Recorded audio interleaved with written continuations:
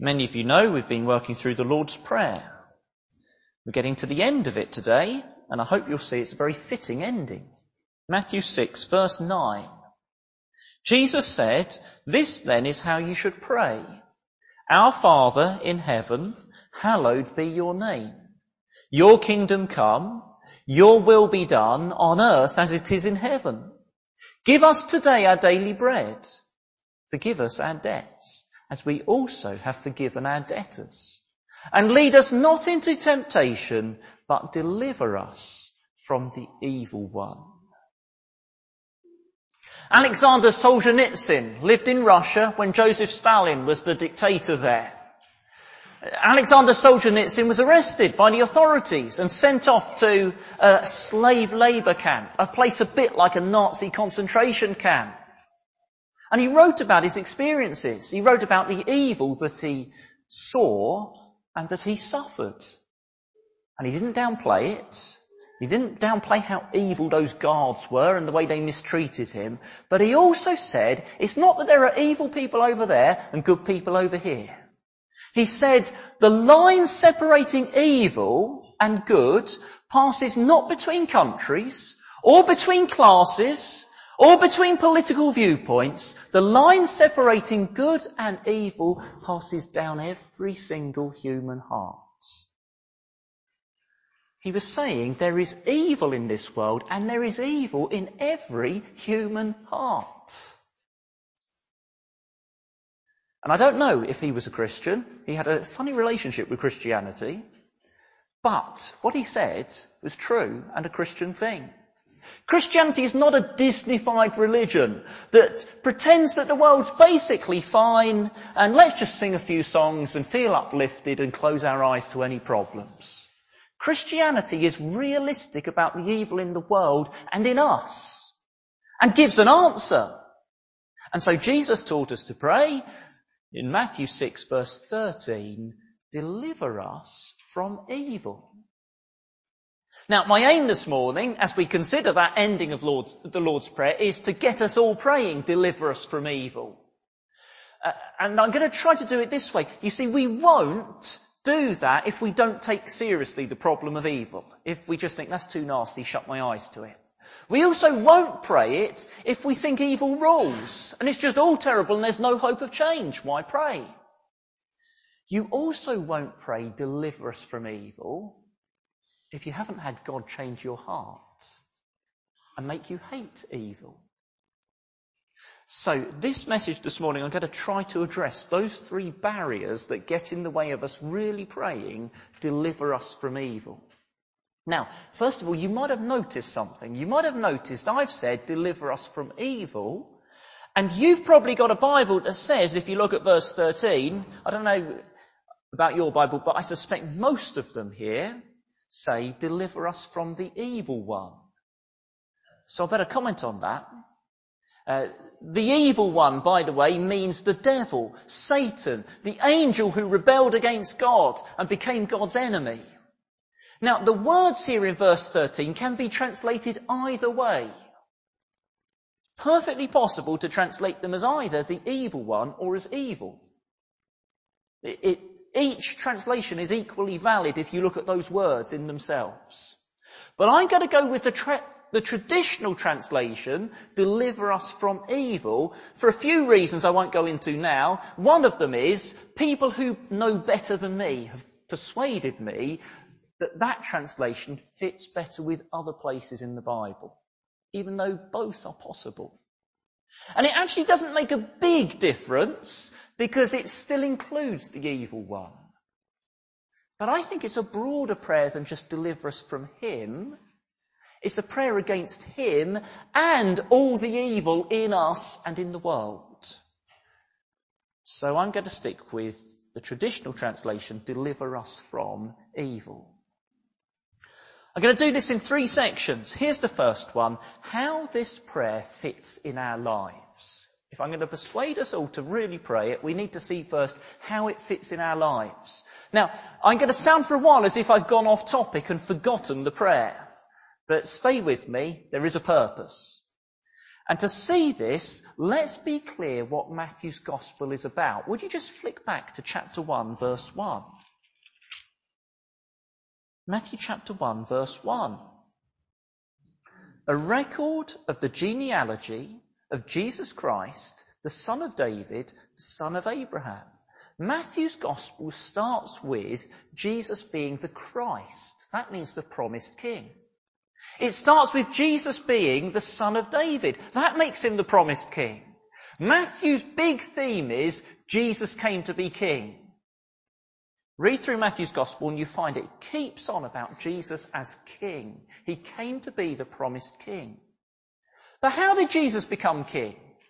How could anyone become one of the people in his kingdom? Well, the answer to that is also in Matthew chapter 1. Matthew wants to get it clear right at the start. And the answer is like this. Children, do you know what the name Jesus means? Do you know what the name Jesus means? The answer is in verse 21. Verse 21. You are to give him the name Jesus because he will save his people from their sins. Jesus came to save people from their sins. How would he save people from their sins? Well, that comes later in Matthew, right towards the end, where you find a sign. Matthew describes a sign that says this is the King of the Jews. And that sign is on a cross. And that sign is above Jesus nailed to a cross and dying to take the punishment his people deserve for their sins, for disobeying God, for acting as if God is not king. He's just an advisor and a not very good one, so most of the time we ignore his, what we call advice, because we think we know better than him. What a terrible attitude to God.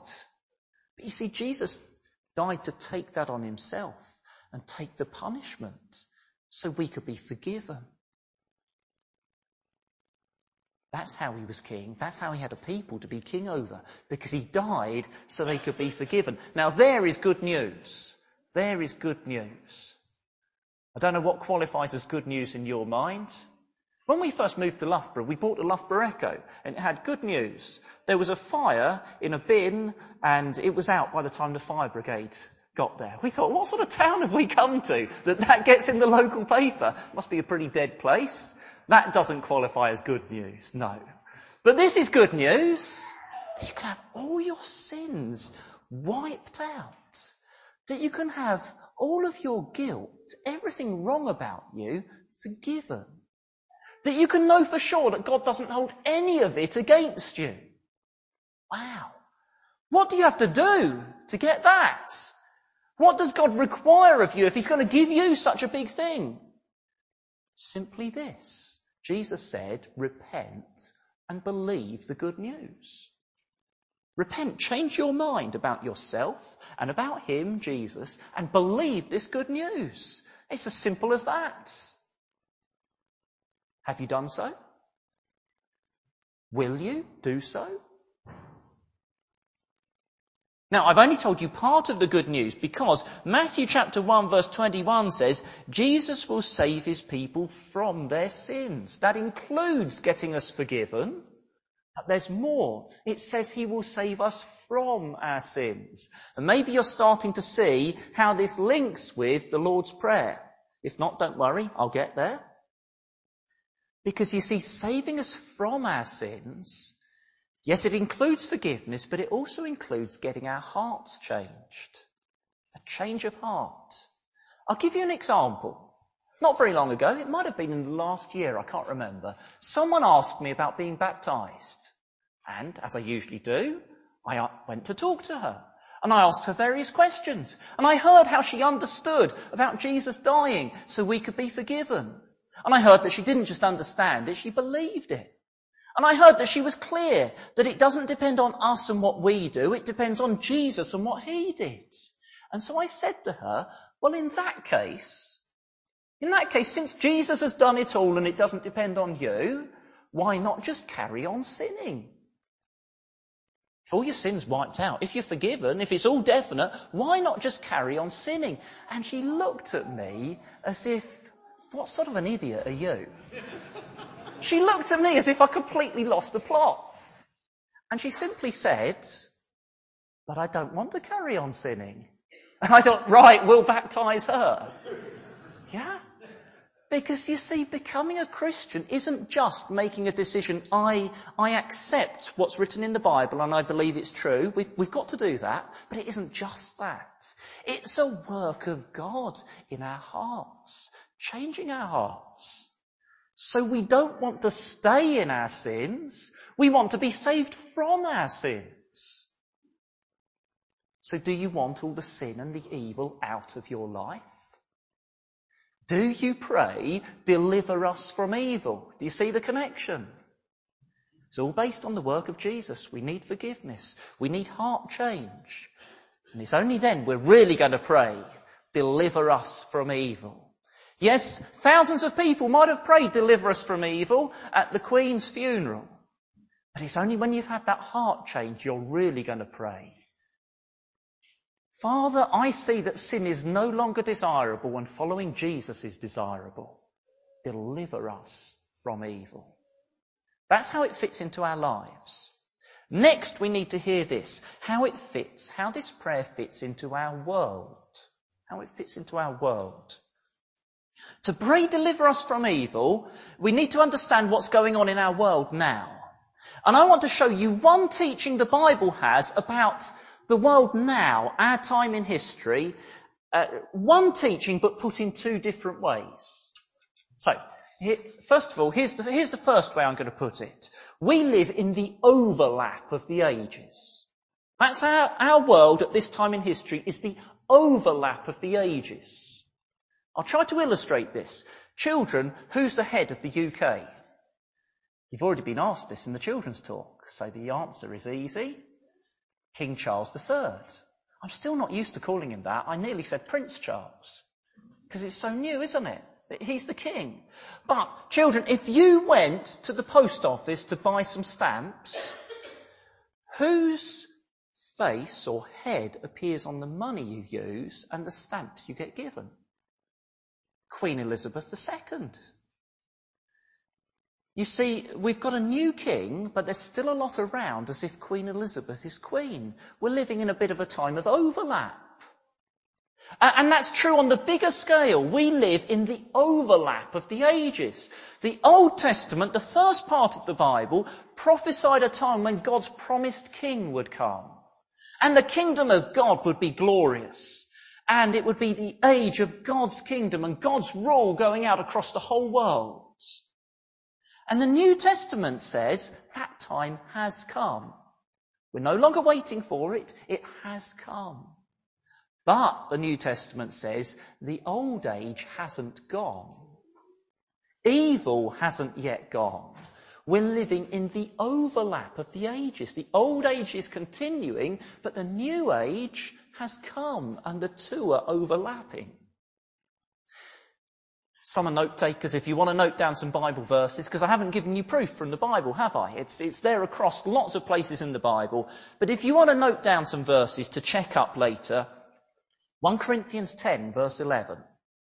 1 Corinthians 10 verse 11 says we're living in the time of fulfillment, the time of the new age.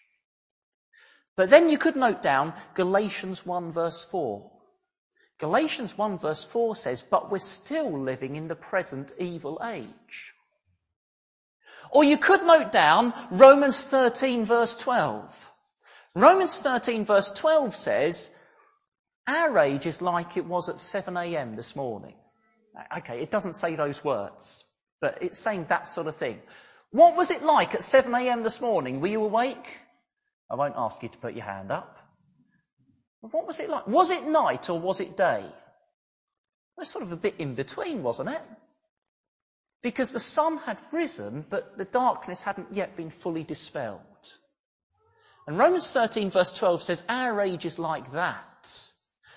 Jesus, the sun, has risen and his light is spreading and the darkness cannot defeat it, but it hasn't yet pushed out all the darkness. There's still a lot of darkness around. But full daylight will come when? When Jesus returns. and then will no longer be in the overlap of the ages. Now, I'm now going to give you a different way of putting the same truth. We're trying to understand our time in history. Here's another way of putting the same thing. Evil is defeated, but it's not yet removed. Evil has already been defeated, but it's not yet removed. In the 1960s, my mother lived in a very remote place in the Philippines. And in villages around there was trouble. People were being mysteriously attacked. Do you know why? There was a Japanese soldier still living in the area and not accepting that Japan had been defeated. Now notice I said she lived there in the 1960s. There is no doubt that Japan had been defeated in 1945. But this soldier was still able to cause quite a lot of trouble until people came and removed him. I don't know what they did to him, but it got dealt with. But not until a long time after the 1945 defeat. Evil in the world was defeated in around the year 30 AD. Colossians chapter 2 says Jesus on the cross triumphed over evil. He has defeated it. But 1 Peter 5 says the devil walks around like a roaring lion looking for someone to eat. By the way, it then says, but Christian, you can withstand him because he's already defeated. He's looking for someone to eat, but he's already defeated. And one day he'll be thrown into hell. Now, what does all this mean for us? I've given you some doctrine there, some teaching to understand our time in history. The overlap of the ages. Evil is defeated but not yet removed. What does it mean for us? It means be realistic. Be realistic. We've got three enemies still around. The world, the flesh and the devil. In other words, society that's anti-God, the sin that's still in us, and the fallen angel who hates God. And they're still active, and they're still troublesome, and they can still do damage. Be realistic. But be optimistic, because those three enemies are all defeated. They're on their way out. Christian brothers and sisters, sin may have power and be strong and be difficult to fight, but it has no authority over you. I'll give you one example. John chapter 16 verse 33. Jesus said, in this world you will have trouble. But take heart, I have overcome the world. You see both sides. Realism and optimism. Trouble still, but Jesus rules. We've had how this deliver us from evil fits in our lives, how it fits in our understanding of the world, and now, thirdly, how it fits in our prayers. How it fits in our prayers. In Britain in World War II, there was a blackout. In other words, you mustn't let a light show at night time, because otherwise it might attract the bombers. And if you hadn't got your blackout curtain closed properly and light was shining from your house, someone might knock on your door or might shout, put that light out, don't you know there's a war on? If you were acting in a way that wasn't fitting with the war, that was a phrase, don't you know there's a war on? Now, don't you know there's a war on is a good phrase for Christians. Because we've just heard the enemy doesn't accept that he's been defeated. He hasn't accepted defeat. We need to be on much more of a serious war footing. We can't have Christianity as a hobby on the side. It cannot be a hobby on the side to fit in when you can around the more serious business of pursuing the comfortable lifestyle you want. Is that your approach? A hobby on the side to fit in when you can around the more serious business of, I want this lifestyle, I want these comforts, I've got these aims. You can't do that. Don't you know there's a war on? We've got enemies around that are still troublesome and haven't accepted defeat. So, pray. We are in Matthew 6 verse 13 still, if you're wondering. Pray, deliver us from evil. In 3 areas of your prayer life. I hope you have such a thing as a prayer life. Simply means that you pray regularly. In these 3 areas, as you pray for yourself, do you pray against your sins? This is really basic. I haven't got anything fancy to say here. I'm just reminding you of something really basic. Do you pray against your sins? This is found throughout the Bible. In the Old Testament, the Psalms. In the New Testament, Paul's letters give multiple prayers against sin in our lives. Do you pray them? Do you pray seriously against your sin? Do you pray specifically against your sin? Are there sins that you wouldn't say, deliver me from that one, because you don't want to admit it's a sin? Or you don't want to let it go? Do you pray now against sin? What do I mean by now against sin? I'll give an example. In the 300s AD, the stronghold of Christianity was not Europe, it was North Africa. And the most famous Christian there, who's been a massive influence in church history, was a man called Augustine. Now, Augustine, before he was a Christian, was a very immoral man. Carried on in all sorts of immorality. But he had a Christian mother who was an influence on him, and so he did pray. But he prayed this: God, make me a moral, pure man, but not yet. Now, it almost sounds funny if it wasn't so bad and so sad. God, make me a moral, pure man, but not yet. Do you have any of his attitude? Or do you pray, deliver me now, rid me of this sin, this favourite sin, this repeated sin, please get rid of it as soon as possible? Christian brothers and sisters, do you seriously pray for yourself? Deliver me from evil.